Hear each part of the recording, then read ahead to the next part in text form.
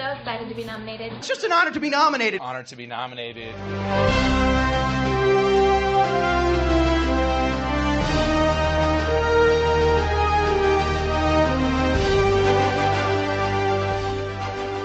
Hi, I'm Chandler.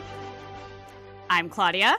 I'm Ezra, and collectively we are Abolish the Police. No, collectively we are honored to be nominated. I guess, not new podcast anymore, coming at you every week. Typically, we discuss every film that's ever been nominated for an Academy Award, but this week, in order to honor the Oscars, which, when you are listening to this, assuming you listen to this on the day it drops, as you all should, will be on Sunday. And we decided to do something kind of special. My co-hosts are very anxious, but I proposed that we sort of take this as a special episode to discuss what we would nominate in each category. So we're going to do the big five, right? Actor, actress, screenplay, supporting, both categories, director, picture, and then each of us are going to pick a couple of bonus categories to do, and we're going to give the 5 nominees that we would give. We'll talk about it, and then we'll each say who our winner is. It's going to be a fun time to talk about some movies we love. Maybe some of them we've talked about here before. Maybe some of them we haven't. Maybe some of them are going to get a lot of Oscar love. Maybe some of them won't. And yeah, it's going to be a fun time. Just truly sticking with the theme of chaos this month. I'm very nervous because my co-hosts are like, you're not going to like what I had. I was telling Claudia before, she's like, oh, I nominated a movie you hate in a bunch of categories. I was like, there are only like 3 movies I hate this year, so Hillbilly Elegy better not be having a fucking Best Picture nomination. But yeah, without further ado, let's just kick it off. Let's do it. So we're starting with Best Supporting Actor. Claudia, who are your 5 nominees? All right. Best Supporting Actor. I have Ben Mendelsohn for Baby Teeth. Glenn Turman? Glenn, I think. Glenn Turman for Ma Rainey's Black Bottom. Jeremy Strong for Trial of Chicago 7. Paul Raci for Sound of Metal. And because I literally just could not find a 5th person, and I know he's excellent, and he is actually probably going to get the Oscar. Even though I haven't seen the movie yet, I put Daniel Kaluuya for Judas and the Black Messiah. That movie's so good. I know it's good, and I will watch it before the Oscars on Sunday, but I just needed to fill in a spot. I'm being completely honest here. That's a strong 5. I'm not going to lie to you. Chandler, who's your 5? All right. For Best Supporting Actor, I have Mark Rylance for The Trial of Chicago 7, because it's Mark Rylance. I have Daniel Kaluuya for Judas and the Black Messiah, though he is not the supporting. But it's fine. I have Paul Raci for Sound of Metal. Lakeith Stanfield for Judas and the Black Messiah. Also not supporting.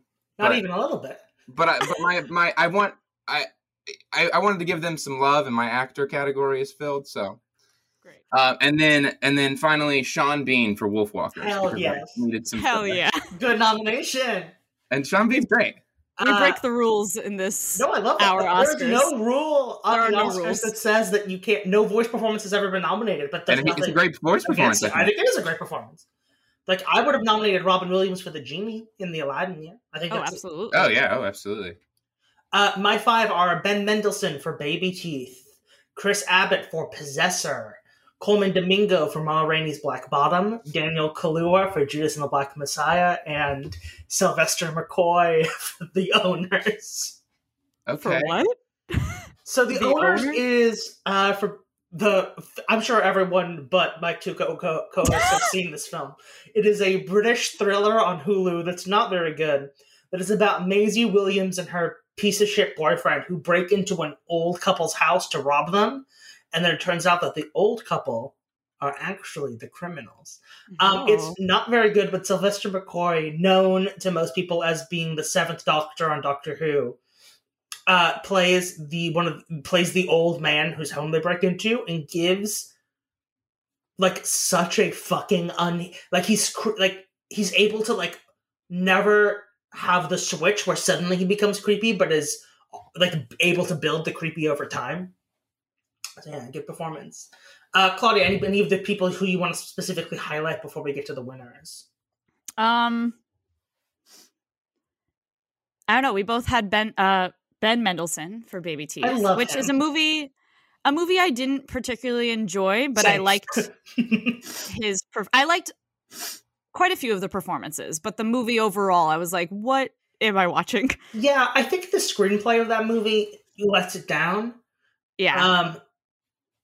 Mainly because it kind of focuses on shit we don't really care about. But Mendelsohn, so for those of you who haven't seen it, Baby Teeth is about a young girl played by Eliza Scanlon of Little Women fame, who has, I don't know if they ever established what it is, but has some sort of terminal illness. I think it's cancer Okay. of some sort, because she has like the lump, and I think she loses her hair. So she has this like terminal illness that everyone knows is going to kill her one day, but no one's really sure when. And she, for lack of a better word, falls in love with a local drug dealer. Ben Mendelsohn plays her father,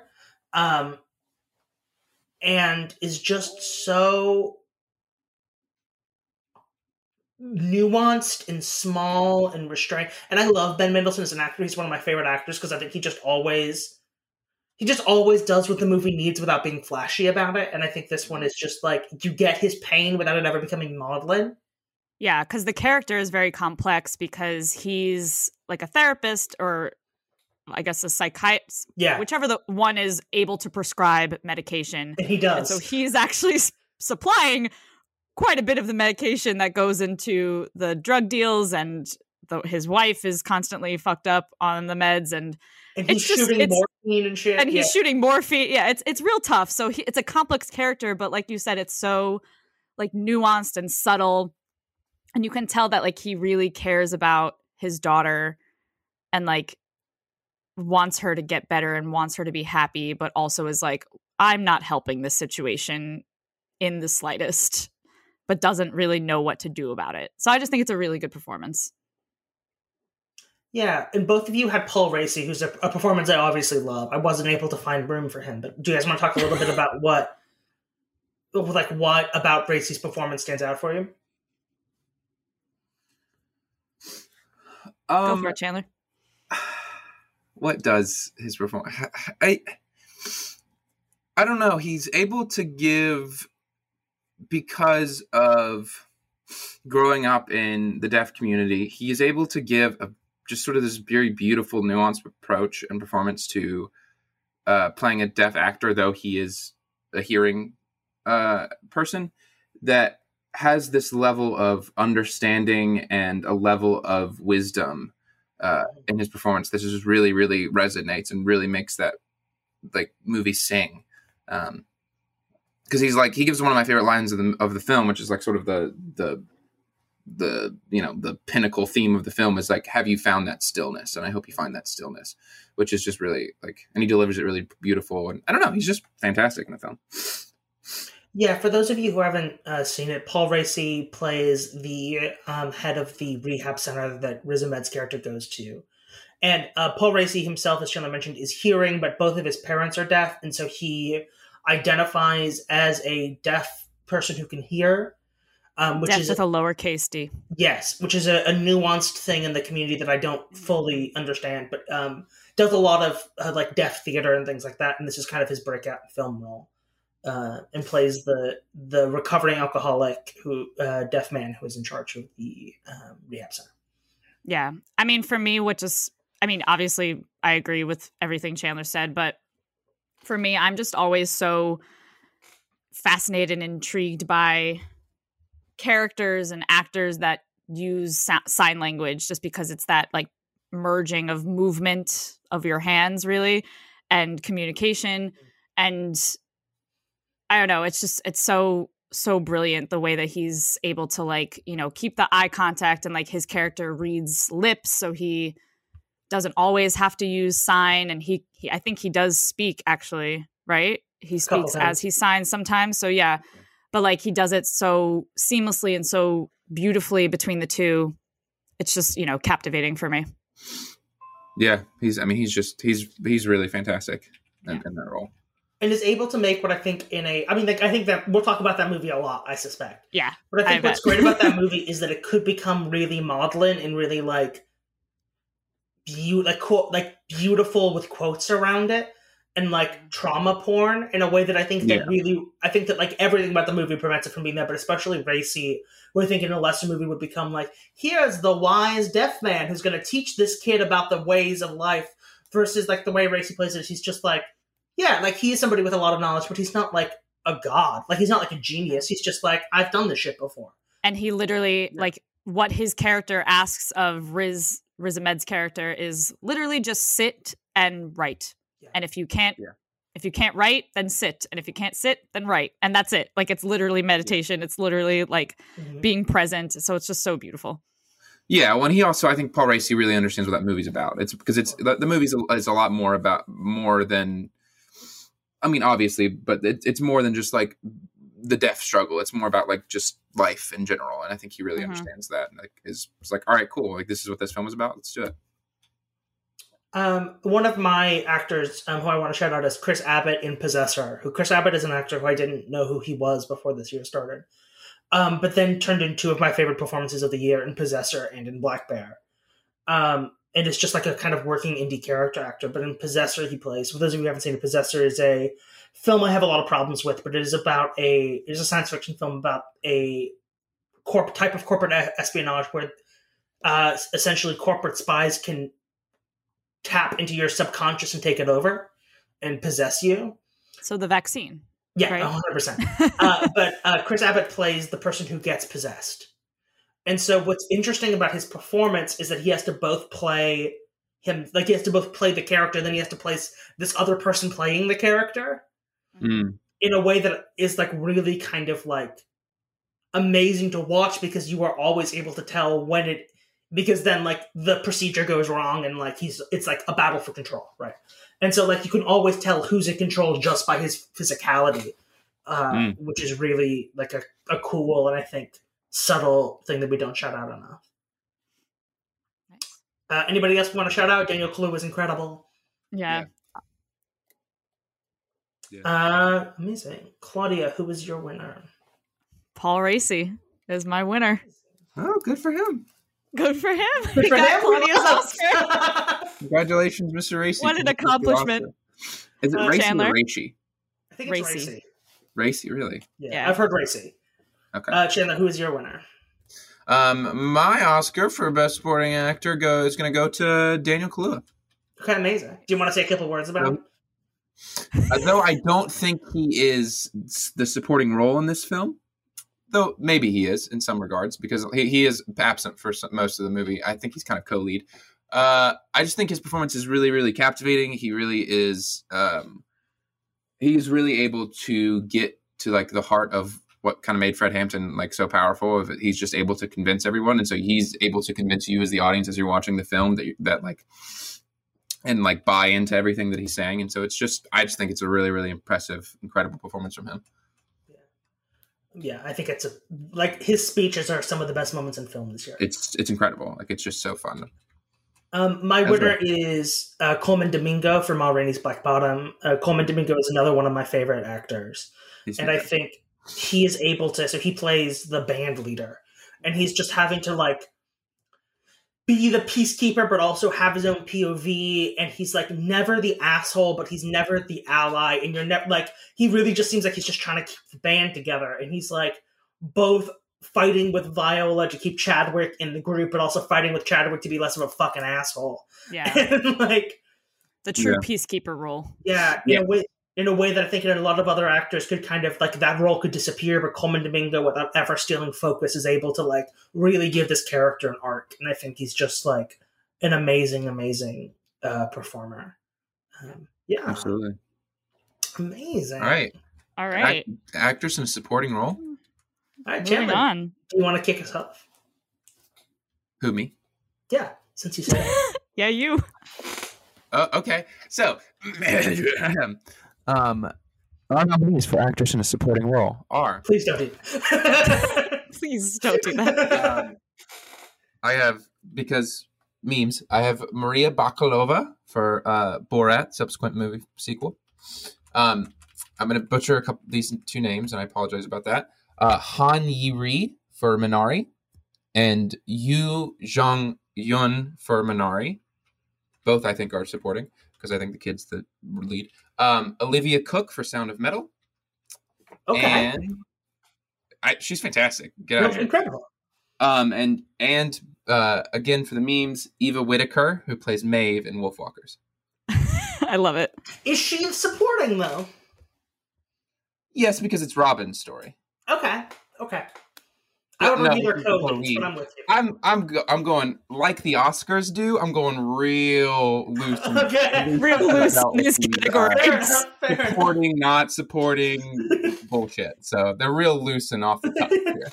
I'll be honest with you. Claudia, who are your nominees? All right. Here's where we get, I think, maybe a little crazy. I have Miss Allison Brie for Promising Young Woman. Okay. Okay. Yeah. All right. Essie Davis for Baby Teeth. Is that the mom? The mom. Taylor Page for Ma Rainey's Black Bottom. Yes. Polly Draper for Shiva Baby. Also the mom character. Okay. And Olivia Colman for the father. Amazing. I think I'm like, I don't fucking care. I do think Shiva Baby missed the cutoff, and so I think it's next year. But Did fuck it? it. Who does Who it? cares? Fuck it. This is what I was talking about. Where no rules. No, there are no rules. If Shiva Baby had been eligible, Rachel Sennott might be in my Best Actress lineup. Anyway, my nominees for Best Supporting Actress are Alexis Chikese for Miss Juneteenth, Diane Wiest for Let Them All Talk, Han Yi-ri for Minari, Maria Bakalova for Borat's subsequent movie film, and Olivia Colman for The Father. Amazing. I just looked it up. Shiva Baby was released on April 2nd, 2021. So fully not eligible, but fully represented in my category list. Amazing. Look, it's a good I looked movie. it up and it said I looked it up and it said 2020 movie, so I figured it was Who knows anymore? good, but whatever. Life is a sham. Time is a construct. I love that you both have put Olivia Colman in your supporting because, spoiler alert, she's in my lead. Oh, interesting. Okay. Okay.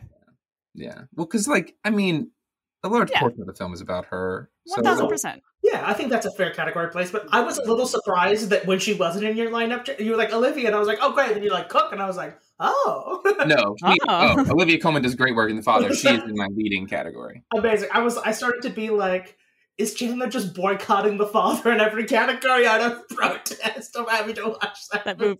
I love the movie. I will never watch it again. Not a one time. Never, ever, ever. I might watch it again. Clockwork Orange my eyes open for me to watch that movie again. It's fantastic. Watch it.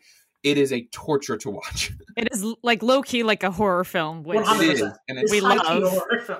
high key. I love. High So I key will horror definitely film watch about it how again. you can't trust your own memories, and that is scary. Terrifying. And I don't want that in my life. Everybody does good work. I'm proud of you. No more. Chandler, do we want to, since I think you and I, this is the first podcast we've recorded since you and I have watched Minari, do we want to talk about the Minari women a little bit? Because you have both Han Yi-ri and Yilin Jun, right? Yeah. So, spoiler alert, one of them are going to win my Oscar. I'm going to decide on the fly because I think both of them are really, really, really I also haven't decided who's winning yet. I haven't. I'm just winging it. You're going to tell me who won, and I'm going to be like, this person. But it's one of the two. They're fantastic. I mean, I think they make the film. They're I think the supporting roles in the film, even though it's kind of hard to say because I think the movie's kind of about David, the young boy. But they're they make the film. I mean, in every way, shape, or form. Steven Yeun does great work, but these two women came to slay. And to the point where the movie I've kind of, it's a film that you've seen before. It has very similar elements to a lot of films in a way that sometimes feels a little slow and a little bit okay. But when these two women are on screen, it's really they're just knocking home runs out of the park. Well, and I think I totally agree with everything you just said. So Lee Lung-jun is about, I'm sure we're going to butcher all these names, and I apologize. We apologize. It's sort of the smart money to win the Oscar right now, which is, I think, super deserved. And I think her performance as the grandmother is amazing.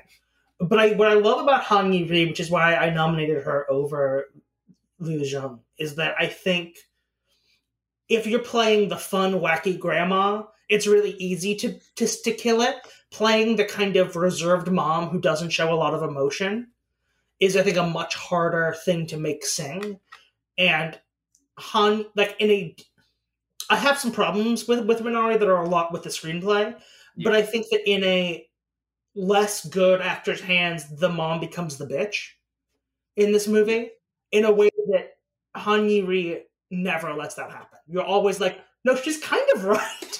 Like, well, I kind of, yeah, 100%. But I also love Yu Young-jung's grandma, because she's kind of a different grandma than we usually see, because she's kind of useless. Yeah. Because like David's kind of right. She's kind of a useless piece of trash that just sits and watches TV all day and then like makes fun of his broken penis. But like it's so fun and like, really endearing to watch her just like watch wrestling. Yeah.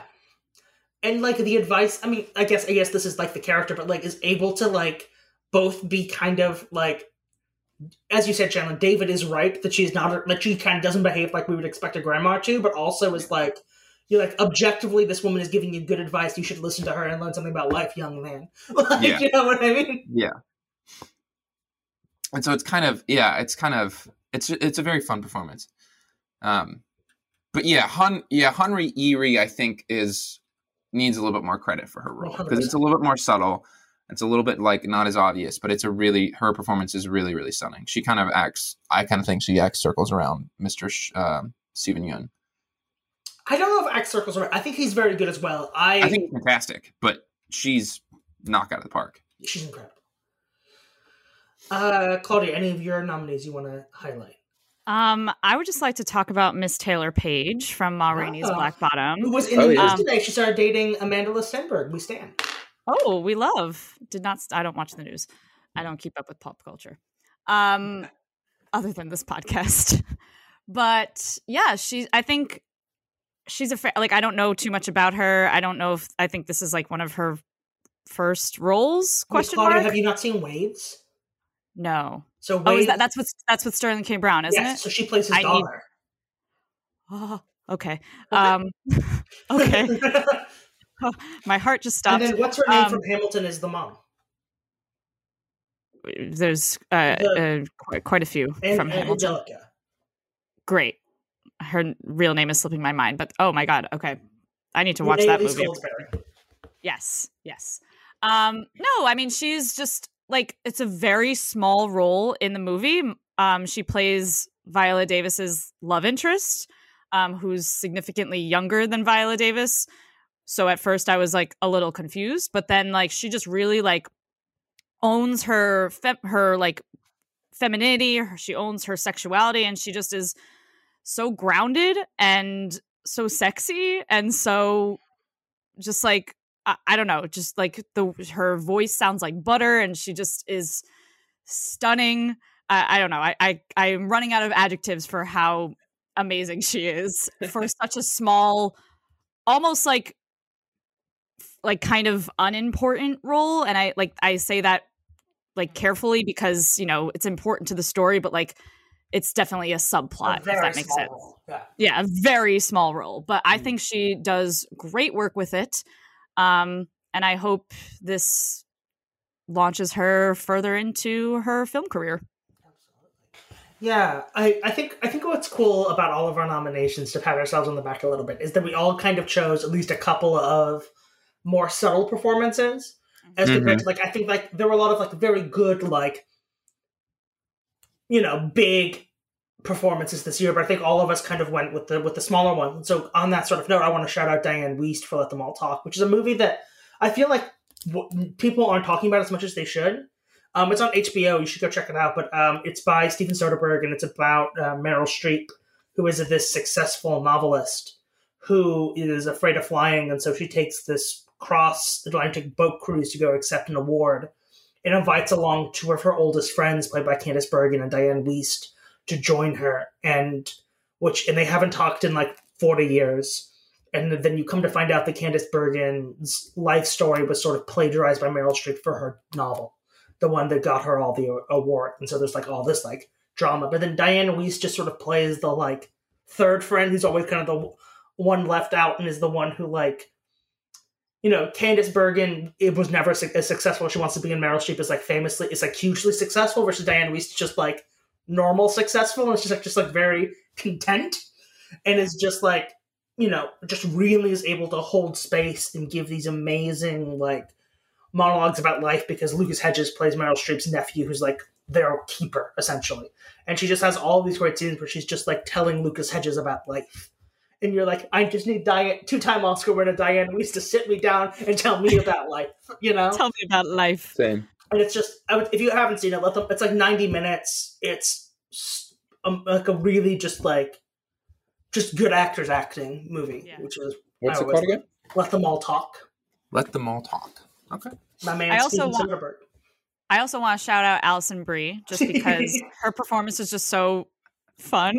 Yeah. And I feel like, it's not what the Oscars would recognize as like a supporting role like nomination, but it is in my book. And I just think she plays like that sloppy drunk character, not as a stereotype. Like, she's still sloppy and she's definitely still drunk, but she has her own way of showing it. And she kind of holds herself together in that like bougie, I'm better than you with my nose up throughout the decline of her getting drunker and drunker by the minute. Yeah. It is so interesting. It's just really good. Alison Brie is an actress who I've loved since Community. Yeah. And it's so interesting to me that like this year she was like, my new type is fucking assholes. And you're like, yeah. Okay. Okay. Sure. I didn't see that one coming, Allison, but as you were, I suppose. As you were. I just think it's great because she's not like conventionally like beautiful, like what society says beautiful is, but she is still like drop dead gorgeous and like so sexy. And yeah, she was just like, I'm gonna play the hot bitch now that is just the worst in all of the films I'm in. And you're just like, okay. I also, and Chandler, you can speak on this as well, I want to shout out, because you and I both nominated Maria Bakalova, who I think you said for the memes, and it is a meme, but also, like, if you think about what that actress had to do, that actress had to have a coherent character while improvising with Rudy Giuliani while being sexually harassed on camera. Yeah, no. I mean, like, it's for the memes in so far as, like, that movie is, I don't know if it's an Oscar film. But she might win. She might win. Well, but she might win. She does great work. I mean, she really, really commits to that part more so than even like Sacha Baron Cohen. I think she's really like in it. I mean, so like as far as acting goes, she's committed. She's doing the work. You know what I mean? And so like I don't in that regard, so much as in that regard, like I don't want to say that she doesn't deserve the Oscar, because like if you're talking about the merits of an acting performance, like she does exactly what she needs to do. You know, she gets the job done and she does it really well. All right, so who'd you give the award to, Chandler? All right, let's flip a coin and give it to... All right, Ezra, you convinced me. I'm going to go with Han Yi-ri. Amazing. The Oscar goes to Han Yi-ri for Minari. Claudia, who's yours? Great. I'm giving this award to... I'm going to change it on the spot. I'm going to be crazy. I'm going to give it to Taylor Page. That's crazy. It's crazy. I love that, but I love it. That is in crazy. What again? What? In what again? Ma Rainey. Right. That's like 8 lines. I love it. 8 lines. I don't care. She does nail those 8 lines. That is crazy. I originally had Olivia Colman, but part of my list is I want to spread the wealth a little bit, and Yeah. I didn't pick a winner for there are 2 categories where I didn't pick a winner just because I could kind of give it to everybody. I think all 5 of these performances are incredible. My split-second decision is I think going to be Olivia Colman in The Father, which is just like, it feels like the boring choice, but also it's just like such a good fucking performance. Yeah, like, I didn't want to be the boring choice. I'll say it. I didn't want to be the boring choice. It's a fantastic performance. But no, it's incredible. Yeah. You want to talk about a little bit, Ezra? Yeah. So like, for those of you who haven't endured The Father yet, which is an incredible movie, Olivia Colman plays Anthony Hopkins' daughter, or does she? But she plays Anthony Hopkins' daughter, who is sort of having to deal with everything that he's going through, and it's just like, I mean, I think Olivia Colman is like one of our great actresses, right? Like, I think Olivia Colman kind of is never bad. Like, No. you know, and It's he impossible for her to be bad. it can kind of do everything. Where like she started off as like a sketch comedy actress and is now like giving like Shakespearean level performances. And it's just like such a good, like she's so grounded and she's so British. Like it made me remember like watching my British grandmother and like talking to her about her parents who died of dementia, and like or rather her father who died of dementia, and like listening to the way my grandma talked about it is the same thing as like watching Olivia Colman. It's just so restrained and it's so kind but also hurt, and it's just like lived in, and it's like sometimes you can tell when actors are acting for an Oscar. And I think what I love about Olivia Colman is that she never acts for an Oscar, despite the fact that she has like won one and could very well win a second one this year. It's just so like, I'm just doing what I'm doing, and I am on screen and I'm acting, and you're like, it's just like a really beautiful performance. Totally. Yeah.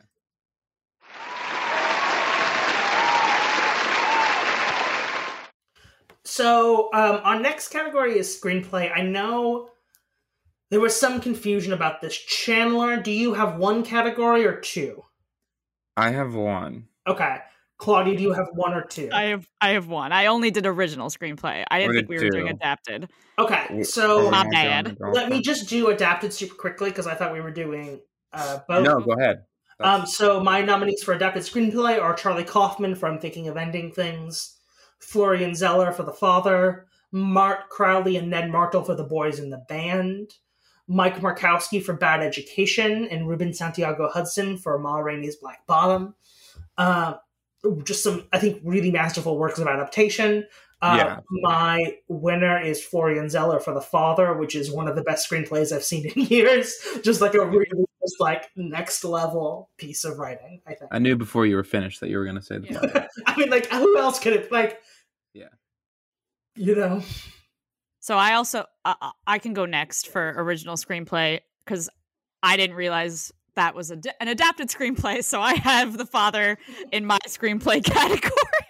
No, because just like the Globes. The Globes are just like, it's just best screenplay. Exactly. Yeah. And also chaos. Okay, so my nominations for best original screenplay with an asterisk are Sound of Metal. Absolutely. The Father. Soul. Shiva Baby, also not eligible, but no rules. And Black Bear. Amazing. Okay. All right. The nominations for Best Original Screenplay. I have Judas and the Black Messiah by Will Pearson and Shaka King. Minari by Lee Isaac Chung. I have Da 5 Bloods by Spike Lee and some other people. The Sound of Metal by Darius Marder and Abraham Marder. And I have Trial of the Chicago 7 by Aaron Sorkin. I am shocked. Chandler, I am shocked. I have Trial? Well, because I would have put The Father in there, but it's adapted. No. That's not what I'm shocked about. Let me give you my nominees. My nominees am I missing somebody? Yes, you are. You're missing a huge one. My nominees for Best Original Screenplay are Darius Marder and Abraham Marder for Sound of Metal, Lawrence Michael Levine for Black Bear, Sam Levinson for Malcolm and Marie, Teresa Ikoko and Claire Wilson for Rocks, and Will Collins for Wolfwalkers. Chandler, what the fuck are you doing? Let's see. I wanted to. This is my attempt to spread the wealth. Okay. The Wolfwalkers is about to get a very big award. And so I didn't want this to be. I also have like 8. Like I also put Sean Bean in Best Supporting, and so like I didn't want you guys to be like top 3 screenplays of the year. It's really good. It's really, I mean, like, you know, beat for beat, it does exactly what it needs to do. It's got a great screenplay, but I didn't want this to just be like the Chandler Black Wolfwalkers hour. I was gonna say, you know what I mean? Like, because I thought that I would lose some credibility if I'm just like Wolfwalkers and Wolfwalkers and Wolfwalkers and Wolfwalkers has now become Chandler's new Lord of the Rings. Well, let's not.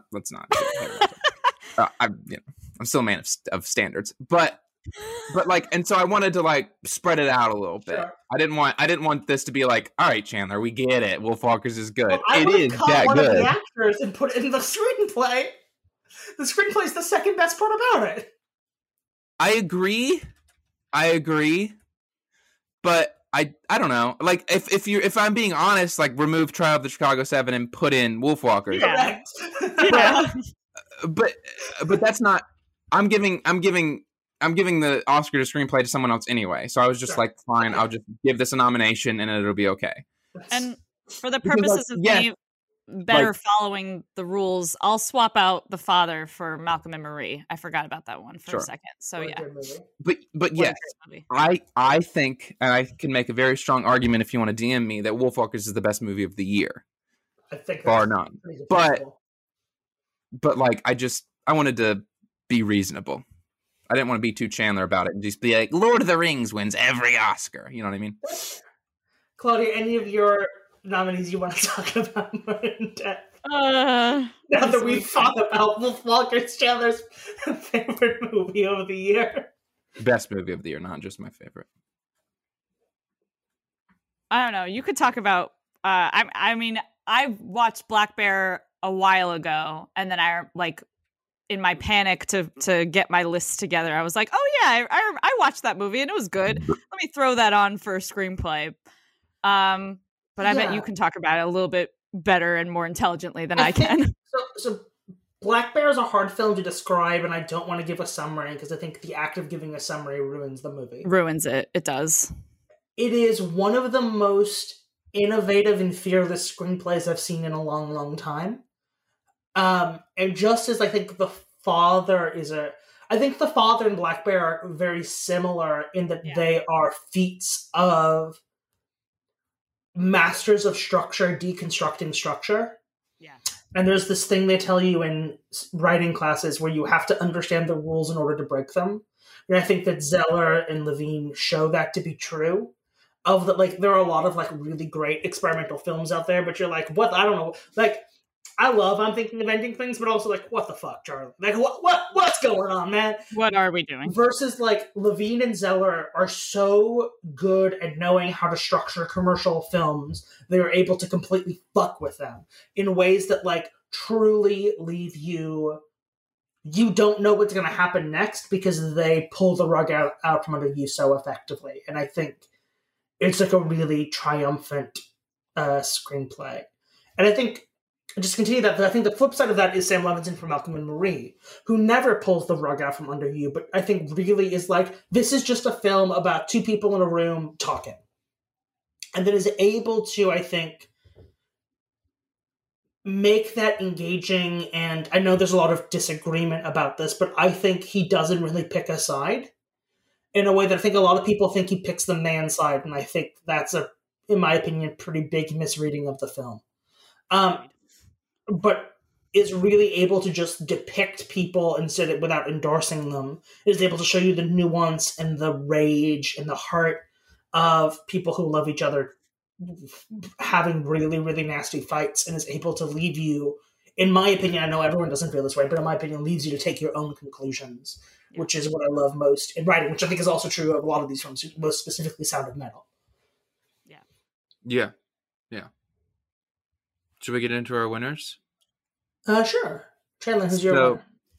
So speaking of Sound of Metal, the Oscar for Best Screenplay goes to Sound of Metal.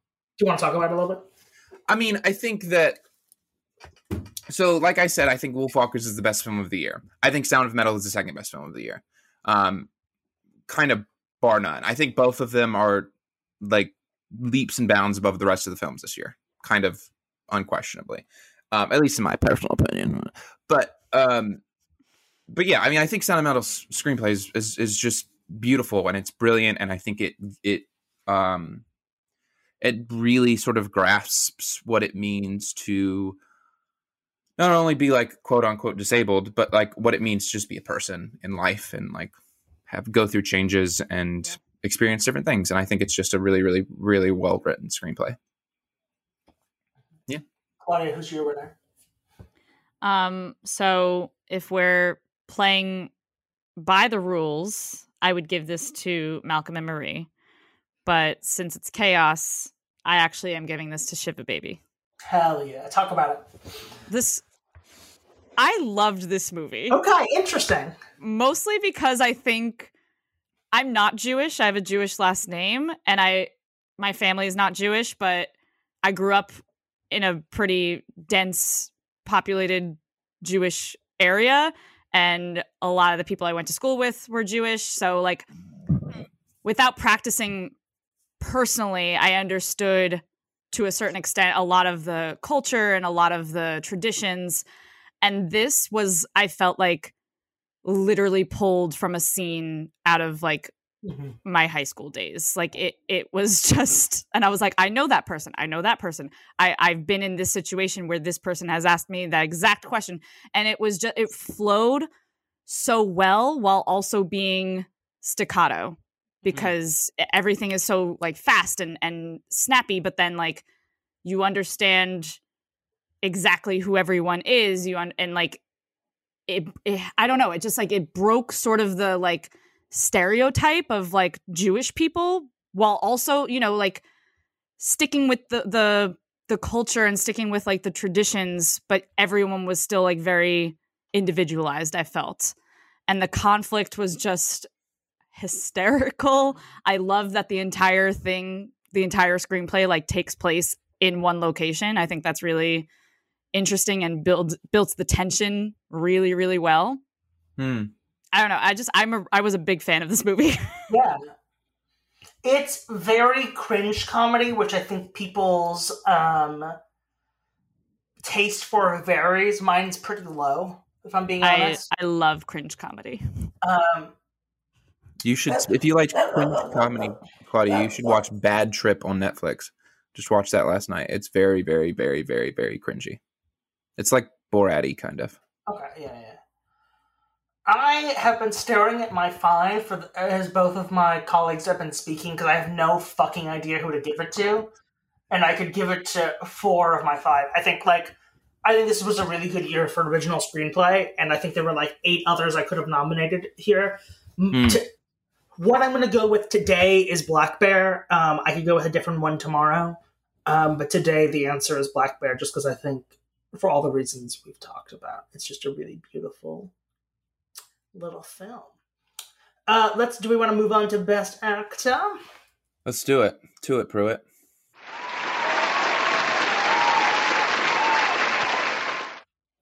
Who's on the Best Actor list? Let's move on. Apologies, my mother's dog is freaking out. I'm at my mom's house because we lost power this morning. Also following the theme of chaos. Okay, great. So, Best Actor? Yes, that's what we're on.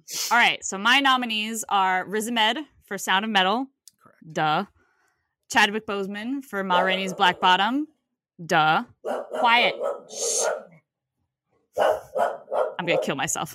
Bo Burnham for Promising Young Woman. Best Lead? Yes. Fuck it. Okay. Fuck it. Okay. There's no other lead. There's no male lead. No male lead. Yeah. So we throw him in there. That's insane. Anthony Hopkins for The Father. Of course. Duh. And Chris Abbott for Black Bear. Amazing. Jantha? Alrighty. For my actors in a leading role, I have Riz Ahmed for Sound of Metal, Chadwick Boseman for Ma Rainey's Black Bottom, Anthony Hopkins for The Father, Steven Yeun for Minari, and Delroy Lindo for Da 5 Bloods. What the Oscar 5 should have been. I think it's like one of the best, if not the best actor year in like decades. But what's interesting is there are kind of only, I would say, like realistically 6 or 7 who you could actually like argue for, with the exception, I guess, of Bo Burnham. But I think Chandler did list the Oscar 5. And so I have the ones everyone has. I have Anthony Hopkins for The Father, Chadwick Boseman for Ma Rainey's Black Bottom, Riz Ahmed for Sound of Metal. I have Delroy Lindo for The 5 Bloods, and then my 5th slot is Mads Mikkelsen for another round. Another actor who's never bad. No. He's also never bad. Yeah, what a good category. It's hard to talk about. I mean, because like This is just like good. Yeah. You're like, yeah, They're good. some of the best performances of all these guys' careers. Yeah, Like, I need to see the Five Bloods. it's so good. I mean, even Sir Anthony Hopkins, who is literally never been bad. That's not true. That's not true. Sure, that's not true. But it's also, but to be fair, is one of like the greatest actors. You know, I mean, gives maybe his best performance ever, which is a thing to say about Anthony Hopkins. Yes, a man who has played Hannibal Lecter, Titus Andronicus, and King Lear might have topped himself in The Father, and that's crazy. An elderly man with dementia, but he's just like, I'll fucking burn the thing down. And like Chadwick also gives just a stunning performance. Well, and I mean, they're all. I think Delroy Lindo from The Five Bloods gives such a nuanced performance. Riz Ahmed gives one, like, I mean, it's just absurd. It's an absurd year for these men actors just came out to like swing. And then fucking Gary Oldman got an Oscar nomination. Absurd. But I would say so. A couple things is that one, I think what sucks about the Oscars is that because Chadwick's gonna win and Chadwick's winning everything, I think a lot of people have turned on that performance because it is like boring. Right, it is boring to have one actor win every award. Like, that's just like a boring thing to happen. Okay, I thought for a second you were saying the performance was boring, and I was like, what? Is that like, yeah, like, especially in a year there is so much good work, is that would it be great if, like, I would love, like, what's happened with Best Actress is that a different actress has won every single award. Like, that's what I wish was happening with Best Actor, just because there's so much going on. But, like, Chadwick does put in objectively the best performance of his career, and like one of the best performances I've seen in a long, like, it just is like next fucking level. But super quickly, actually, I mentioned Delroy Lindo, who I also nominated. I think is incredible, and I nominated him. He was in my 5, and then I swapped him out for somebody, and then I listened to an interview with him where he said the sort of one of the big climactic moments of The Five Bloods is when his character breaks the fourth wall and starts giving a monologue direct to camera. And I discovered that he improvised that. No, he did not. That wasn't in the script. But that monologue is very, like... Uh-huh. He has to be lying, because that monologue is very, like, poetic and lyrical and... Yes, apparently apparently there was just one take. They didn't do a second one. Spike Lee was just like, keep the cameras rolling, and he just fucking talked. And, like, he's climbing over everything, and that he just did that. Did Spike give him some direction on that monologue? Apparently, he was just like, "Yeah, I just felt it." But is he a writer? Like what? Same. Well, so Delroy Lindo, I discovered this was like originated multiple August Wilson roles. Was like one of August Wilson. Like he was in the original production of Joe Turner's Come and Gone. Wow, oh, that's cool. How old is he? I mean, I think he's like in his 50s or whatever. You know, he's like, and I think he was like, that was when he was like much younger, but like, right, is a very like stage Shakespearean August Wilson actor. And he was like, yeah, I just went with it. And then a storm, he's like, yeah, a storm was brewing in the background. So I knew we couldn't do more than one take. And thank God they kept the camera and the sound rolling. And I was like, I have to give this man an Oscar nomination. Like, this man deserves an Oscar nomination for writing. Like, literally. Yeah. for best screenplay. That's crazy. He's fantastic. If you have not seen The Five Bloods by Spike Lee, it did not get a lot of like Oscar coverage or press. Oscar nomination. Yeah, which is absurd. I don't know why they hate Spike Lee so much. It's very good. Go watch it. Yeah, amazing. All right, Claudia, who won for me? Let's see. I need to review my notes. Bo Burnham. No, just kidding. Could you imagine? No, I'm giving this to Riz. I like no hate to Chadwick, and like obviously we've been saying his performance is incredible. He's gonna get the Oscar anyway. He's gonna get the Oscar. So, in just an effort to spread the wealth, as we've been talking, I'm giving this to my main man Riz Ahmed. He just he plays broken and hurt, but also determined and lost, like all at the same time, plus like 20 other feelings and emotions, and it's just so incredible. Yeah. Yeah. So yeah. Chandler, what about you? You want me to go? Yeah. I'm also giving the Oscar to Riz Ahmed. Hell yeah. I mean, I kind of think, other than maybe Anthony Hopkins, which I think is is kind of unfair to compare because he's Sir Anthony Hopkins, I think Riz Ahmed gives the best performance of the year. I mean, I think his performance is incredible. I mean, it's stunning. And the fact that he is able to, he is able to grasp the sort of the nuance of that performance while still being a hearing actor, and is able to give such a compelling, because I don't know if you can play this role as a non-hearing actor. That it seems kind of impossible, but Riz Ahmed's just, what more is there to say? Like, he's just incredible. He's fantastic. And I really hope Ezra also gives him the Oscar, but I know that he's not. I know that they're not, but it would be great. But I'm genuinely curious, and I don't know, like, if we're allowed to say this because we don't want to speak ill of the dead, but like, it would go to Riz. I think it would go to Anthony, 100%. but I also wonder if the wealth would be spread a little bit more throughout the categories. And like, again, Chadwick deserves this, and Chadwick obviously needs to be recognized, and because this is his last role on screen. But I'm just, I'm curious as to how this would have played out had he not passed. You think? But Anthony already has a couple Oscars, right? He has one. Only for he won for Silence of the Lambs in the early 90s. Yeah. Okay. And he's pretty old now, so like he might be on his way out too. So. All right, Ezra. What you got? I'm torn. I had who I was gonna go for going in, and the conversation made me kind of want to go for a different one just to make the show more entertaining. No, do Riz. My winner was Riz Ahmed. Like, hell yeah! It's just like an incredible performance. It's an incredible performance. It's stunning. It's one of the greatest performances of all time. It's amazing.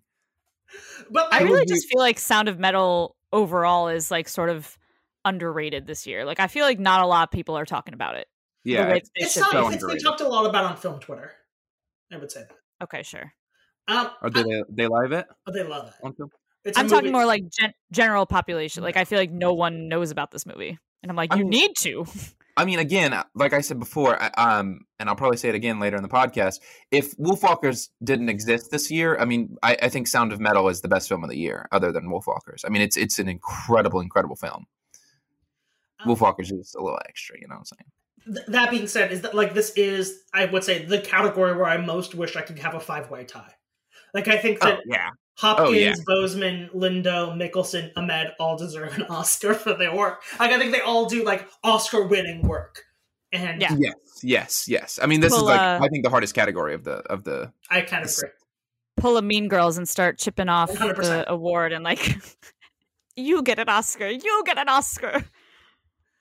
Do we want to keep it moving? Yes, let's move on to Best Actress. Chandler, who are your nominees? All right, Best Actress in a Leading Role. I have Viola Davis for Ma Rainey's Black Bottom. Olivia Colman for The Father, though she's moved around. I have Frances McDormand for Nomadland, and Carey Mulligan for Promising Young Woman. Pretty close to the Oscar 5. Yeah. I'm missing one. Yeah. Because I only have 4. Flavia. And like, I guess Amanda Seyfried for Mank, because she's good in Mank, but Mank is just so boring. But also, she's supporting. She's in that movie for 15 minutes. Is she only in that movie for 15 minutes? Well, that's the only part I paid attention to. So bad movie. It's not a bad movie. It's just a boring. No, it's good. It's so boring. I was so bored. Okay, for Best Actress in a Leading Role, I have Ms. Viola Davis for Ma Rainey's Black Bottom, Zendaya for Malcolm and Marie. Oh, that's a good one. Carey Mulligan for Promising Young Woman, Rachel Sennott, I think, for Shiva Baby, and Aubrey Plaza for Black Bear. I've seen Rachel Sennott perform live and is next level. She's insane. Yeah. She is hysterical. I loved it. My nominees for Best Actress are Aubrey Plaza for Black Bear, Jasna Dunicock for Kurvada Sayida, I definitely mispronounced that name. Yes, a movie we all know and love. Yeah. It's nominated for an Oscar for Best Foreign Film. Jessie Buckley for I'm Thinking of Ending Things.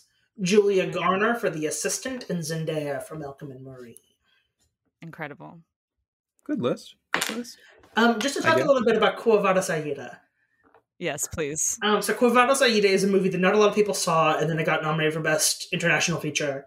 And then a lot of more people, including myself, caught up on it, and it is about the genocide in Bosnia in the 90s. And it focuses on this woman played by the actress who I nominated, but I'm not going to try and pronounce her name again.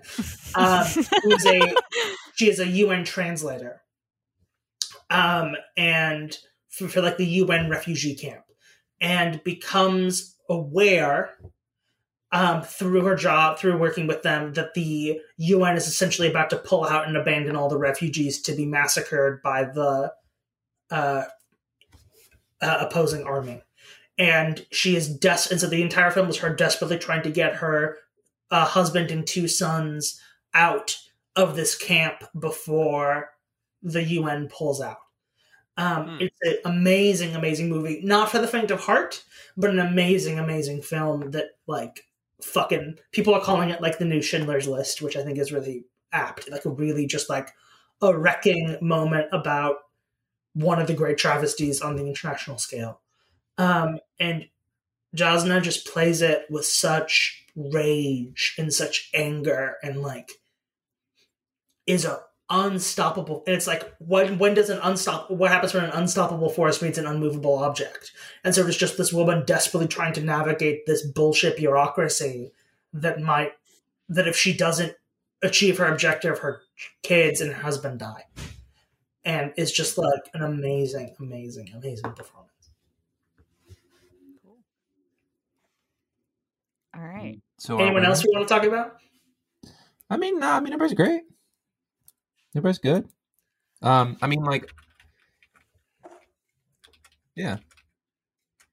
Okay. Did we all have Viola Davis? Did you? I didn't. I switched it around at the last second. Okay. One other person who I want to shout out, just because I think this movie is also kind of underseen, is Julia Garner for The Assistant, which is one of the first films I saw in 2020. I saw it in movie theaters. Back when those things existed. Whoa. I saw this movie literally in January of 2020, and she has been on my Best Actress lineup since. Wow. And for those of you who haven't seen it, The Assistant is the day in the life of Harvey Weinstein's secretary. Oh, yeah. We talked about this in our 2020 in review. And yeah. Julia Garner is an actress who I absolutely love. She's won an Emmy for Ozark. She's just like, I think, one of our great sort of up-and-coming independent actresses, and is able to take... This movie is objectively boring. This movie, objectively, there is no conflict. There is no climax. There is nothing. It is just, how shitty would it be to have to work for an abuser? And it is just her, literally half the movie is her making copies. Or like washing dishes. And Julia Garner is able to make this sing in a way that no other performer, I think, could. And it's an absolutely astounding performance. She deserved an Oscar nomination. And I hope this carries her on to bigger and better things. I think she's one of our finest young actresses. Yeah. Cool. I think if we're gonna shout out people, I usually am very hard on. I was very hard on Miss Frances McDormand from Three Billboards because I think she did a trash performance in that. However, I think in Nomadland she gives a really, really beautiful, like, nuanced performance and like really makes that film. Yeah. I was listening to someone. I hate her. I don't. I just hate that movie. I was listening to someone talk about Nomadland. They were saying that if any other 2-time Academy Award winning actress was in that, every headline would be about how she declaimed for, and like, oh, versus Frances McDormand. You're like, oh yeah, this is just what Frances McDormand is like, you know, like, which is like, it's not like working class drag with her, even though she's like a very wealthy, awarded celebrity, right? But like, that's kind of her type, is like working class older woman, like down. She on looks the like someone. Like, I genuinely don't think I would recognize her on the streets. Yeah, like I think she could pass me by and someone could be like, "Yeah, that was Frances McDormand," and I'd be like, "Oh." I thought it was just another middle-aged white woman. Yeah. All right. Who's your winner there, Cloudier? Who's my winner? My winner is Miss Zendaya. Oh, What a great performance. I want her to have an Oscar. So that's like number one. I know she'll eventually have an Oscar. Yeah, she's 20. But like, fuck it. I want to give her an Oscar young. And that performance is just so, we keep using this word, but so nuanced. It's just, it does so much. And like the fact that she's able to like switch back and forth between like enraged to then very passionate to then very subtle and calm and like it's nothing. Like it's just a light switch for her. And she just commands the screen. Like, I completely agree with you, Ezra, that like I don't think that this film really takes a stance, but like I side with 100%. Zendaya. She's right. She's right. But yeah, people who are saying that like the film objectively sides with the male character, I think are just wrong. Correct. Well, and like Zendaya gives like what I think we can call an acting class performance. In that, like, you can just turn on any of her scenes for an acting class and be like, just do this. Just do that, Well, and you can be a good actor. You know? Yeah. Yeah. All right. Chandler, who's your winner? I'm going with the easy win here, and it's going to be Viola Davis in Mom Rainey's Black Bottom. I mean, Incredible. it's just it's fantastic, and it's just Viola Davis doing August Wilson. What more do you want? What more do you want? I mean, I check, please. Thanks. Check, please. My winner, unsurprisingly, is Audrey Plaza. I think that movie, you go along, you're like, oh, this is an amazing performance from Audrey Plaza. This is really great. And then the last 10 minutes happen. And you're like, oh, so Audrey Plaza is a completely different actor than I ever thought she was. She's capable of things that I did not know she was capable of. Yeah. And weirdly is better than Meryl Streep. Like, you go from like, oh yeah, this is a really great Audrey Plaza performance. This is the best performance of Audrey Plaza's career, to like, is this one of the best female performances of the past 40 years? And like, with one monologue. It goes from being a great performance to like a Hall of Fame performance in one monologue, which I think is like almost no other actor can do. And she's just such an interesting like actress because she can play the like weird quirky girl, but then she can also play like kind of creepy and kind of seductive, and then she can also play like really hurt and grounded. Like she doesn't really have, and I think for a really long time Hollywood and people were like really putting her into a box and like saying this is your type, don't go out of it, and she's been just like, fuck it, I'm gonna do my thing and I don't really give a shit what y'all think. But yeah, she was my runner-up. It was between her and Zendaya for me. Black Bear wasn't nominated for anything by the actual Oscars, right? Absolutely No. They were like, we're good. I don't think they even We're good. We're all the way good on this. Do we want to move on to director? Director, let's do it.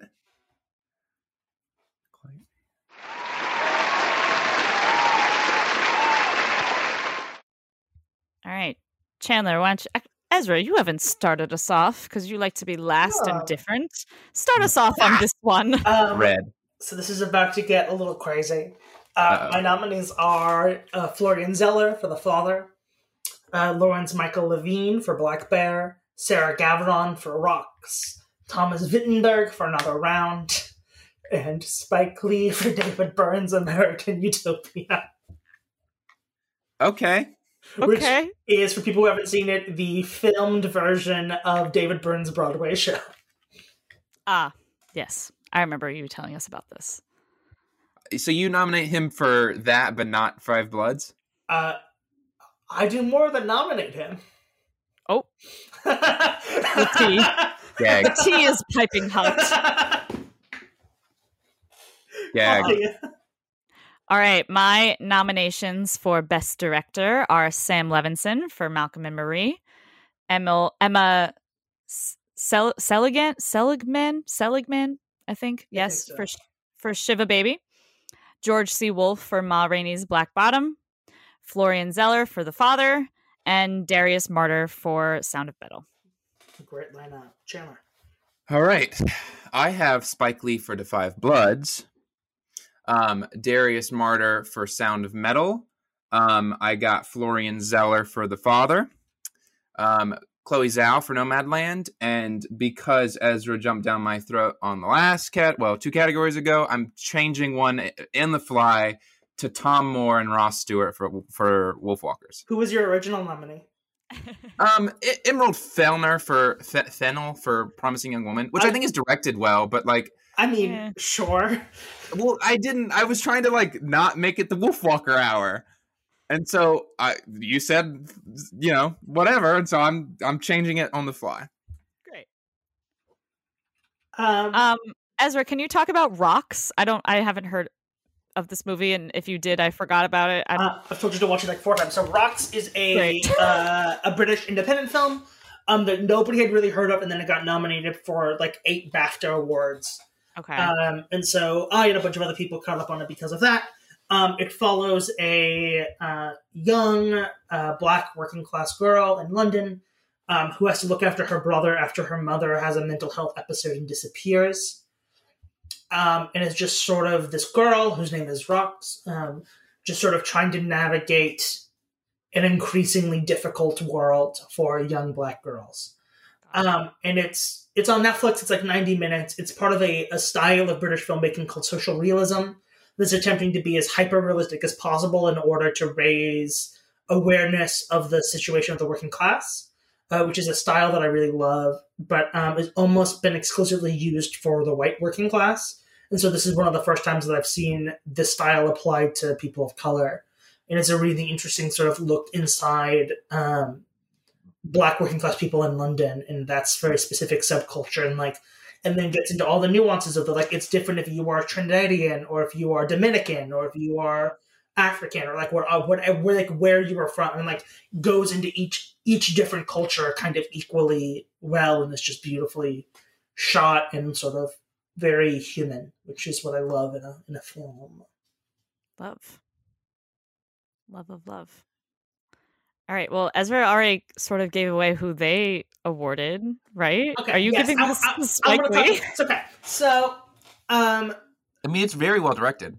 So this is to me because I was trying to think about why it was so ridiculous to me that Hamilton got nominated at the Globes for a film, but David Byrne's American Utopia feels like a film to me, and I think it's because the goal of the direction of Hamilton is, and I think Hamilton's the pro shot is really horrifically directed because they don't let you fucking see the dancers. But no, not at all. Can we please pan out? But the goal of that is to make it feel like you are in the audience of the Broadway play, versus Spike Lee, who has done a lot of these Broadway pro shots and I think is the best at doing it. His goal is he almost shoots it like a concert film, and so you are seeing he puts the camera in the ceiling, and so he's showing you shots and he's showing you backstage and he's showing you things that you could never ever ever see if you're doing it, and so it elevates it from being just a simple filming of a Broadway play to me to being a film and being a documentary and being a look into the art of performance, and is just some of the most. I don't think since Jonathan Demme did another David Byrne film, Stop Making Sense, has there been this good of a concert film. And I think Spike Lee is one of our great American directors, and I think he's specifically one of our great directors because he does this a lot of filming Broadway shows. I think he's I think he's the best in the business at it. And I will say, to your credit, I think that it probably in some ways is his filmed version is probably in some ways better than watching it live. It has to be, yeah. I mean, because it's so well done, so well shot. And he puts the camera behind parts of the set, and so it's all about perspective, and you're seeing these small captured moments of the performers glancing at each other and smiling. It's just a really beautiful humanistic look at what it means to be a performer, which I love. I love that. Claudia, who is your winner? My winner is Florian Zeller for The Father. Great, so I can. Yeah, in terms of spreading the wealth, I think The Father is a masterpiece, which we've been talking about throughout this episode. But for me, what really stands out is the direction, just because the way that it shifts and like breaks the rules of time and space, and so seamlessly to the point where like you as an audience member are Feel like you're crazy. Almost questioning what is real. Where are we? Like, oh, is this really how, people with dementia live? And this is awful. And like, it really just puts you in that place. Like, Ezra used the term like trauma porn, and it low key is, just because you're fully immersed into this man's disease, and it's heartbreaking and gut wrenching, and the direction I think really captivates that. And yeah, it's just so well done. And just the way that the shots were set up, I think was just second to none. Like, just so good. I'm glad that you said that. And that you gave that Oscar, because I was going to decide on the fly. And so now I have decided on the fly. Since you gave that to the father, I'm going to give this to Darius Marder for Sound of Metal. An amazing directing. Makes sense, yeah. Amazing directing. His first directing credit. Wow. And I'm really, so he was a very successful screenwriter beforehand. But this is his first directing credit, and I'm very excited to see what he does next. And at least Darius Marder is the only one credited for director, but for screenplay, it's Darius and Abraham. Are they brothers? Yeah. Are they partners? Brothers. Cool. That's cool. That's pretty cool. Amazing. So what we decided we were going to do now is we would each prepare a couple of bonus categories. I went ahead and did every category. You're crazy. So I'm going to let my colleagues go first, and then I'll just run through all of mine, and we can fight, because I have some crazy ones. Great. Claudia, what bonus category did you choose? Okay. I chose to do Best Animated Feature and then Best Original Score. I hope they're original scores. I didn't. Claudia's animated feature one is. I also did animated feature. You're gonna award the wrong one, and we're gonna fight about it, but it's okay. No, we're not gonna award the wrong one. We're gonna get into it. Let's do it. I'm excited. All right. So for best animated feature, I have Soul, obviously. Wolfwalkers, double, obviously. Over the Moon, great, really loved it. Yeah. The Willoughbys, really loved it. Okay. Sure. And then, okay, I have a movie called The Wolf House. I've heard it's amazing. It is incredible. The Wolf House? Why? The Wolf House. Okay, so it's an experimental Chilean film. It is an experimental Chilean and German film from 2018, but it was released in America this year. So that's my justification. Okay. That is my justification. I have a backup in case you guys want to cancel me. I mean, nothing is as crazy as nominating Bo Burnham for Best Lead Actor. So go on with your crazy stuff. Go on. I've Googled it. It looks insane. It's okay. Well, first of all, my backup is A Whisker Away, which is a very cute Netflix anime film that I really like. It's about a girl who turns into a cat so she can be closer to her crush. It's really cute. So The Wolf House. It is not only stop motion, but it's also hand drawn. So it's hand drawn and like claymation stop motion. The entire thing is stop motion. It took 5 years to make. Yeah, clearly. It looks scary. It was terrifying. I definitely didn't understand all of the like political innuendos that are going on, because the first is this movie? You need to watch it. I also want our listeners to know that we are recording on April 21st. So I watched this movie last night while I was partaking in legal activities on a certain holiday. So wait, that's your choice? Yes. This terrifying stop motion. And it's literally like a horror film in animation. So like it brought together all of my favorite things. Therefore, I have to award it for Best Animated Feature. But again, if we want to cancel me and I need to follow the rules, then of course this goes to Wolfwalkers. But you all need to go watch. Wolf House is Wolf eligible. House. It is eligible. Thank you. Okay, if it's eligible. It's crazy. I mean, it is the fact that one of us rolled in here with an experimental Chilean art film that is about German politics, Ezra. and it's not me, is crazy. Is crazy. But I respect. I mean, it's not wrong. It's not wrong. Chandler, do you want to do your animated feature since we're on it? Ezra, I think you would love it. You need to watch it. It's like something I would either love or not be able to deal with. Yeah, it sounds like a lot. It looks It looks like a lot. The Wolf House 2018. It looks terrifying. And I don't want to say that. I'm sure it's great. I don't want to say that, but to quote Miyazaki here, it looks like the Abomination to Life. Like it looks disgusting. That's pretty accurate. All right. So for animated feature here, we all know what I'm going to pick, but let's just go ahead and hit the nominees.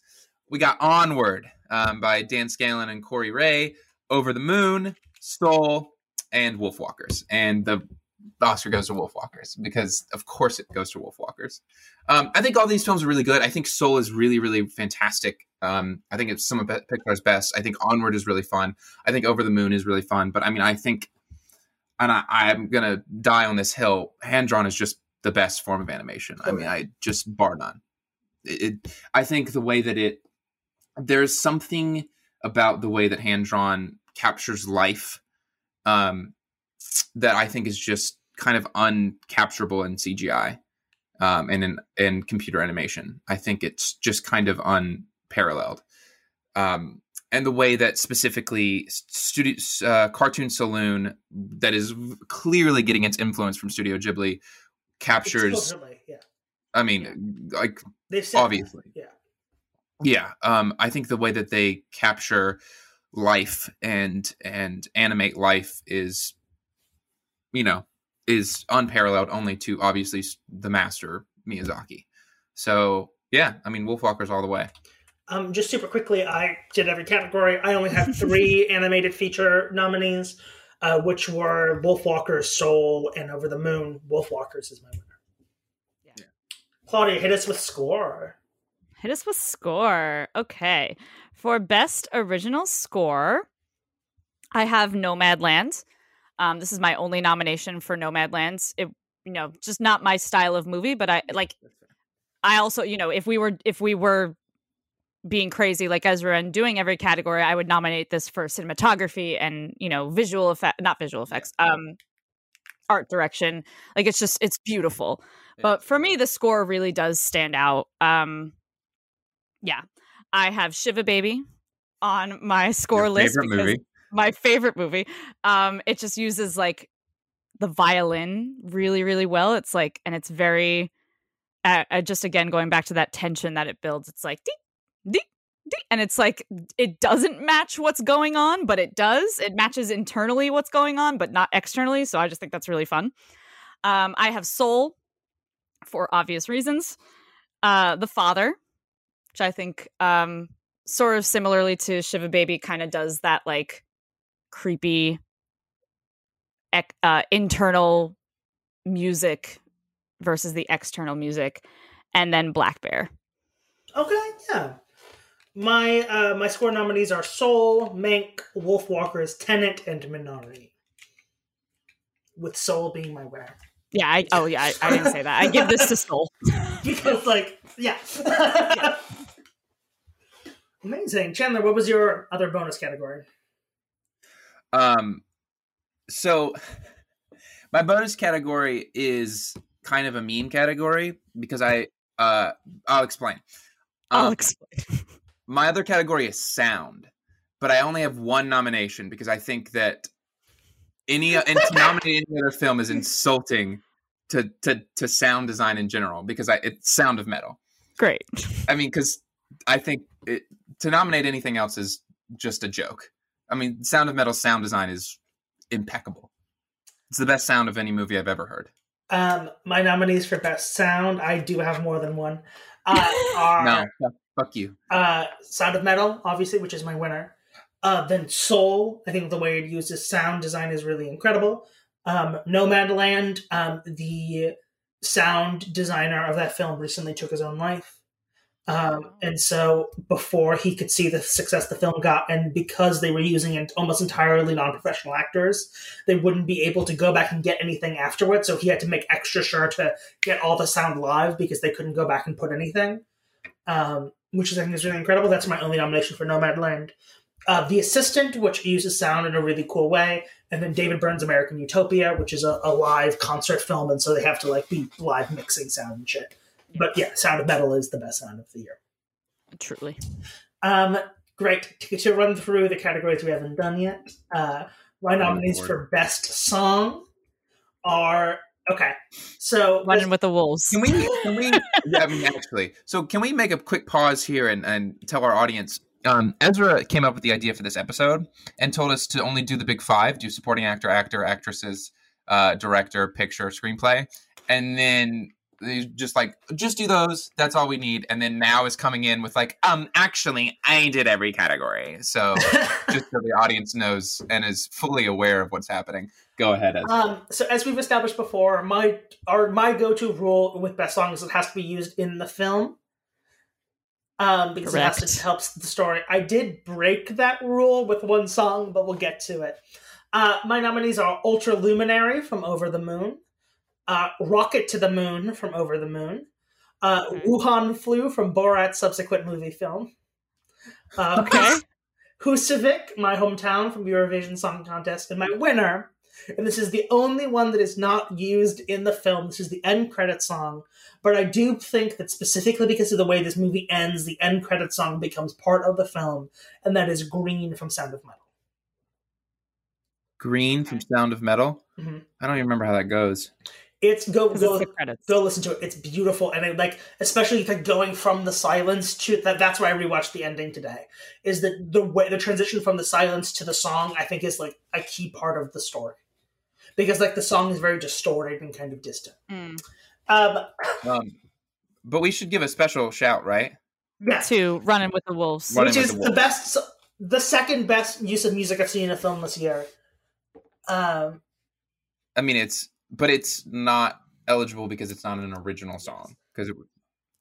They somehow found this perfect pop song that just fits beautifully into the story that I need to choreograph a dance to immediately, and it's incredible. The best animation of the film during that song. Yes, that sequence is incredible. Well, you can't take that song out and the film doesn't make sense. And so I would say I've been for many years a big proponent of adding a music supervision Oscar, because I think that choosing existing music is a really key skill. I would say that Running with the Wolves would be my nominee in that one, but also my winner would be Come My Way from Baby Teeth, which is the song that she turns on and just starts vibing, which is one of the most like transcendent moments I've seen in a long time.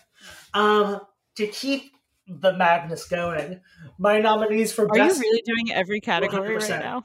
Oh my God. My nominees for best visual effects are Possessor, Tenet, The Invisible Man, Welcome to Chechnya, and Sonic the Hedgehog. What is this for? Best visual effects. Visual effects? So visual effects in Sonic the Hedgehog are really good. Here's my thing. Is Sonic the Hedgehog my winner? No. But they made those poor fucking animators who redesigned this motherfucker in 2 months.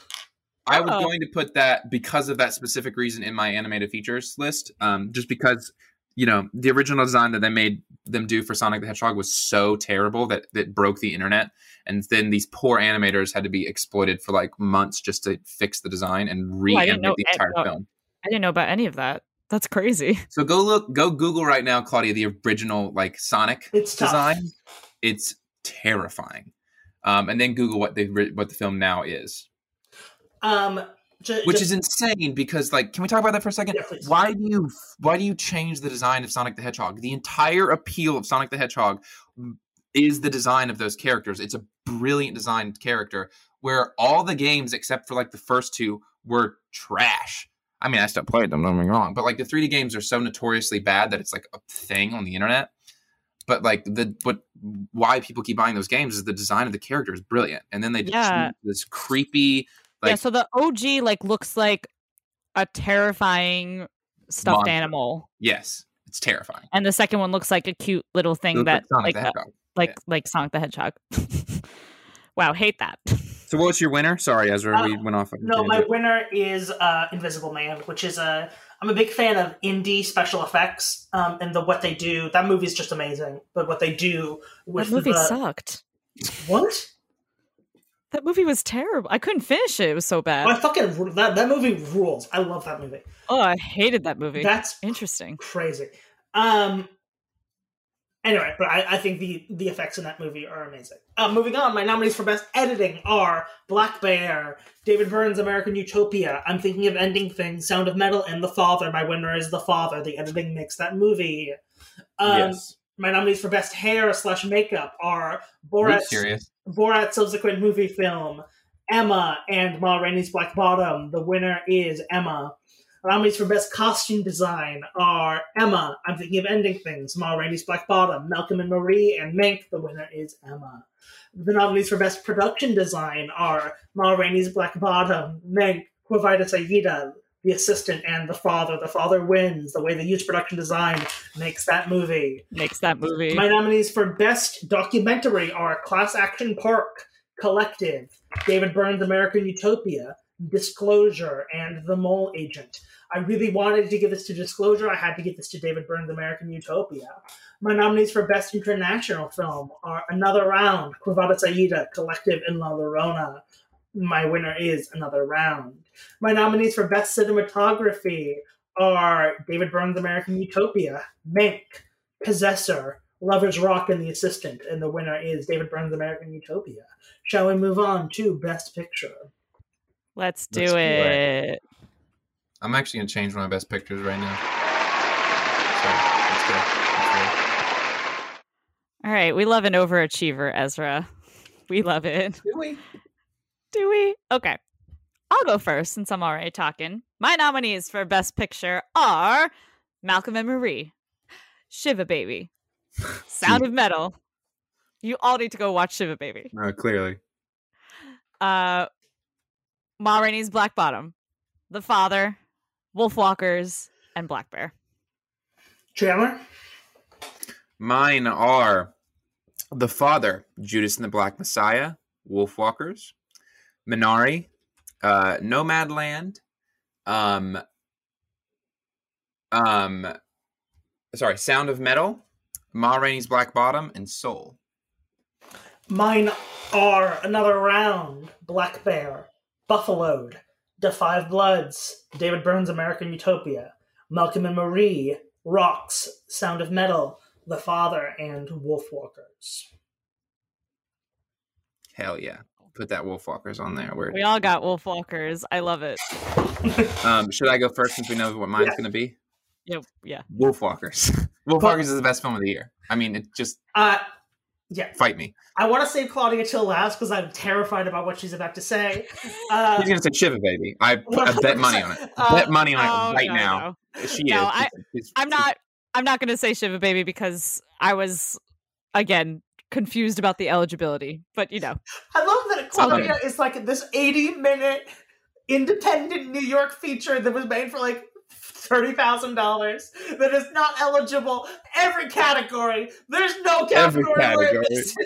I'm surprised you it's did the not best make film of the year. The Girlfriend. The Girlfriend was great. Yeah, The Girlfriend. I should have nominated The Girlfriend. You're right. But yeah. So my Oscar goes to Wolfwalkers. I think Wolfwalkers is the best film of the year. I mean, kind of bar none. I think I mean, the way that it is the new Studio Ghibli, I think, that Cartoon Saloon, I think they're really trying to paint themselves as the new Studio Ghibli since Hayao Miyazaki's like 89. Though that's a new movie may be coming out eventually. But I mean, I think the way that Cartoon Saloon in this particular film and Studio Ghibli is able to capture life and make it look more real than real is just kind of incredible. And I think Wolfwalkers very much deserves it because even on the bare minimum that their villain is a Christian colonialist makes it real fun. But yeah, Claudia, you want to save Claudia for last. Ezra, who's your winner? My winner is Black Bear. I think there are a lot of really great nominees, and I think this has been a lot of people say this is a bad year for film. I think this has been a really good year for film. but no film has sort of punched me in the face as much as Black Bear, and that's what I look for in a movie. Claudia, who's your winner? My winner is Sound of Metal. Amazing. Great. We got all Yeah, three. great. That's Okay, it's good. Woo! that's my favorite film of the year. I think is Sound of Metal, just because I don't know. It's really really well done, as we've said so many times in so many different ways. Well, it gets. I mean, like Sound of Metal to me, kind of like Soul. I think gets to what life is about in a really deep way. And like I said before, I think Sound of Metal would be the best film of the year if Wolfwalkers didn't exist. I mean, I think Sound of Metal is just stunning. Yeah. It's so beautiful. The end alone is one of the best endings I've ever seen in a film. The end is literally takes your breath away. It makes you want to not be a hearing person for a second. You're like, wow, is hearing the disability? It's like, whoa, it's incredible. Amazing. Anyway, please sound off in the comments. What's your favorite film? What's a film that we missed? Do we have comments? Yes. On the Instagram. Oh, sure. Go to the Instagram.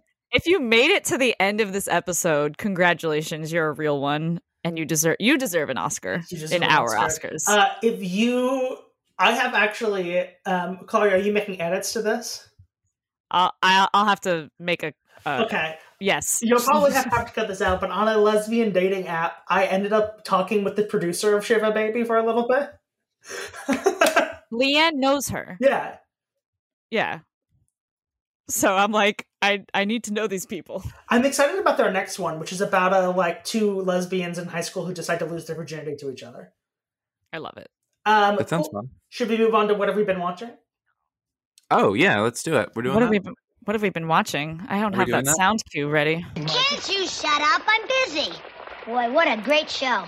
I was not expecting this because all I've been watching are these movies for this podcast episode. But I have fallen into the Ted Lasso. Yes.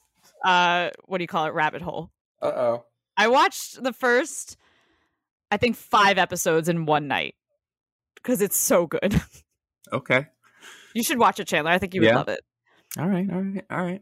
But other than that, that's all I've been watching. I've been watching Ted Lasso and these movies. So that's it. Chandler, what have you been watching? What have I been watching? My partner and I, she's never seen Breaking Bad, so I've been rewatching Breaking Bad with her. And it's fun watching with a writer because I always thought that this show was like an actor's show. I think it's a writer's show. 100%. Because I think the script is what makes this show sing. And it's incredible. I mean, it's probably the best written show ever been on TV. I mean, everybody knows that. Cold take. So good. And then yesterday, I watched Bad Trip, which is Eric Andre's Borat-esque film. If you like cringe comedy, it is the cringiest of the cringe. It's wild. It's like Borat, where it's like real people's reactions to them being crazy. But yeah, it's very cringy. It's fun, I guess. Ezra, what have you been watching? Somehow Ezra's going to have a long list. Long 80-hour list. I truly don't know how you have time to watch all of these things. Go on, Ezra. Very depressed. No, I've been falling down a hole of just wanting to watch neon-soaked movies about how sex is scary. And I don't really know why. Okay. But so I watched a movie called Bear that sucks. I watched a movie called White Girl that sucks. I watched a movie called Una that is Rooney Mara, Riz Ahmed, and Ben Mendelsohn. And so I was really excited. It's based on a Tony Award-winning play. It is about a woman played by Rooney Mara who, when she was 13, slept with a adult man played by Ben Mendelsohn. And now as an adult, she's come back to find him. And you think it's to get revenge, and it's actually because she fell in love with him. Written and directed by straight men, and you can tell. Question, Ezra, because I know the way that you watch things. These movies that you've been watching that suck, do you watch the whole film? No. Great, that's how you do it then. So you watch like half the film and then turn it off and start another half of the film. Great. See, that's how they do it. Yeah, that gives me anxiety. I need to finish. Yes, same. You just live with anxiety, baby. That's just how you roll. And then Chandler came over on Friday, and we watched, weirdly sober as a judge, we watched the Wachowski sisters' seminal 2008 film Speed Racer. Oh, yes. I can't remember past 2 days ago. A masterpiece. Speed Racer, really, really, really good. The Wachowskis know exactly what that film needs to be and make that film exactly what it is. It's so good. And then the listeners may or may not know this, but I often will have a couple of directors who are like my little project who I'm trying to watch all of their films. Right now it is William Friedkin, the director of The Exorcist. I'm trying to catch up on all of his films. And so Olivia and I following Killer Joe, which I talked about a couple of weeks ago, which was William Friedkin and Tracy Letts' second collaboration. We watched Bug, which is about a couple who is based on Tracy Letts' award-winning play. If you went to theater school, you've seen like 9 different scenes from an acting class, and they all were terrible. It is about a couple who kind of fall into this very toxic codependent relationship. And one of them believes that he is being watched by the government, and his partner kind of ends up going along with it, and they kind of lose their minds. One of the best like psychological horror films I've seen in a long time. Real fucked up, real creepy, but highly recommend it. And then Olivia and I followed that up. We needed a sort of palate cleanser, so we followed up with a movie on Netflix called Crimson Peak, which is one of the best films I've seen in months. It is by Guillermo del Toro, who is a director who I kind of famously don't like. But Crimson Peak is his attempt to make a like 1940s style gothic horror film. And he's like, I wanted to see, could I make a romance and there's just like 3 scenes in it that are scary? And so it is just Mia Wachowski and falling in love with Tom Hiddleston. And then she goes to live with him in his sort of castle because he's an English. Who Wachowski? What? Who Wachowski? Mia Wachowski. Oh, Wachowski. I thought you said Wachowski. I was like, the Wachowski sisters act now? No. They act now? But so she plays a sort of young American girl from a good family. The only thing about her is she can see ghosts. And so it's kind of like a intellectual ghost story. It is one of the most beautiful visual films I've seen in years. It's on Netflix. It's just a really good time. Really recommend. I watched Minari, which we've talked about. I watched a movie called The Canyons that stars Lindsay Lohan and noted porn actor and rapist James Dean. Wait, James Dean? Like the porn actor, not like the... Okay. Not this. Okay. Okay. I was like, whoa. Yeah, he's still alive, and Lindsay Lohan's acting with him. Yeah, that's why I was confused. Like, what? And it is about this couple who like to fuck on camera, essentially. And it's like a, neon-soaked, isn't sex scary? I love a good erotic thriller. This screenplay is dreadful. It's written by a racist. But, whatever. And then we followed that up with watching Alexander by Oliver Stone. That is... So Oliver Stone is one of my favorite directors. He's an absolute maniac. And Alexander was... I don't know if people remember, but after the Lord of the Rings came out, everyone was trying to make their own Lord of the Rings. And so every movie studio just started greenlighting all of these, like, high fantasy epics that, like, kind of all bombed. And so Oliver Stone got them to greenlight a 4-hour Alexander the Great biopic that is actually just a critique of the Bush administration. And so it is just like Alexander the Great as a metaphor for the war in Iraq. Okay. And was it good? It doesn't need to be 4 hours. I'll say that. It could easily be 2. Nothing needs to be 4 hours. It's also a Netflix. I recommend watching it. It is good. You are like, okay, Oliver, we could cut all these scenes. And there's also a lot of like gay sex that's clearly directed and acted by straight people. I watched this in history class in school. Really? Nah.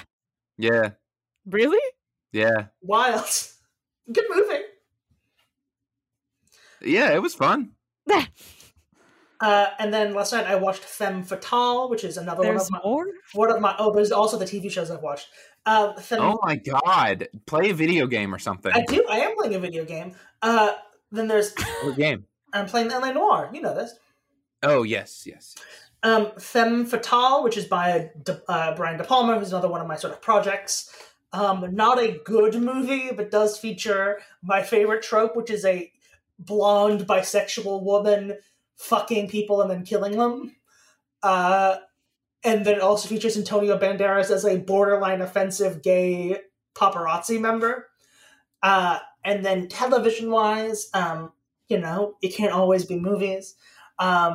HBO recently added The Nanny, which is a sitcom from the 90s that all the fags have been watching. And so as a fellow fag, I have joined in. It's just a family. You're contractually obligated. It's just a family sitcom from the 90s that's just like 22 minutes, laugh track, aren't people funny, brainless. I love watching it. And then the big show that I really want to talk about is I've been watching another one of my director projects is Steven Soderbergh, who actually, incidentally, is directing this year's Oscars. But he he retired from movies a couple years ago and was like, I'm done directing movies, and then now is directing movies again. But he decided to instead just go direct 20 episodes of a television program. That was his form of retirement. So he made a TV show rather, called The Knick that is on HBO, that stars Clive Owen of Children of Men fame and Andre Holland of Moonlight, and is about a hospital in New York in the sort of early 1900s as they are inventing modern surgery. And it became kind of known for its incredibly accurate and gory depictions of turn-of-the-century surgery, because this was before they knew to wear gloves. And so it's just like, and like their prosthetic work is incredible, where you just see them like cutting flaps of skin off people and shit, and just like drenched in blood. And it's, But Clive Owen, he's a genius surgeon, but he's also a cocaine addict. And what's he's going to do? And if you ever wanted to see Clive Owen inject cocaine into his penis, this is a show that will give you that in the first episode. So, The Knick. Why would you do that? Because all his other veins closed up because he was injecting them too often. Tough. Yikes. Tough. Yikes.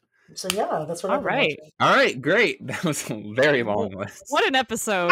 What an episode. Again, if you made it to the end, you deserve an Oscar from us to you. Congratulations. Next week, we will be covering the first and final version of A Star is Born from 1934? Question mark? I think it's 1934. So give that a watch. Starring Janet Gaynor. I had to think of that for a second. And I don't know the male actor, because doesn't matter. It's all about the women. So give that a watch so you can be informed for our next episode. Follow us on Instagram at htbn.podcast and comment your favorite movie from 2020 / what you want to see win at the Oscars on Sunday on our post for this episode. Give us a rating and review and subscribe on whatever platform you're listening on. Any final words, friends? And our Oscars React should come out Monday or Tuesday. Yes. We need to plan that off record, because this episode is we're going to do it long online. enough. So whose apartment do we want to go to? And everyone drop your addies. Your addies. And your social security number. All right. Thanks for listening. We will talk to you all next week. Bye. Bye.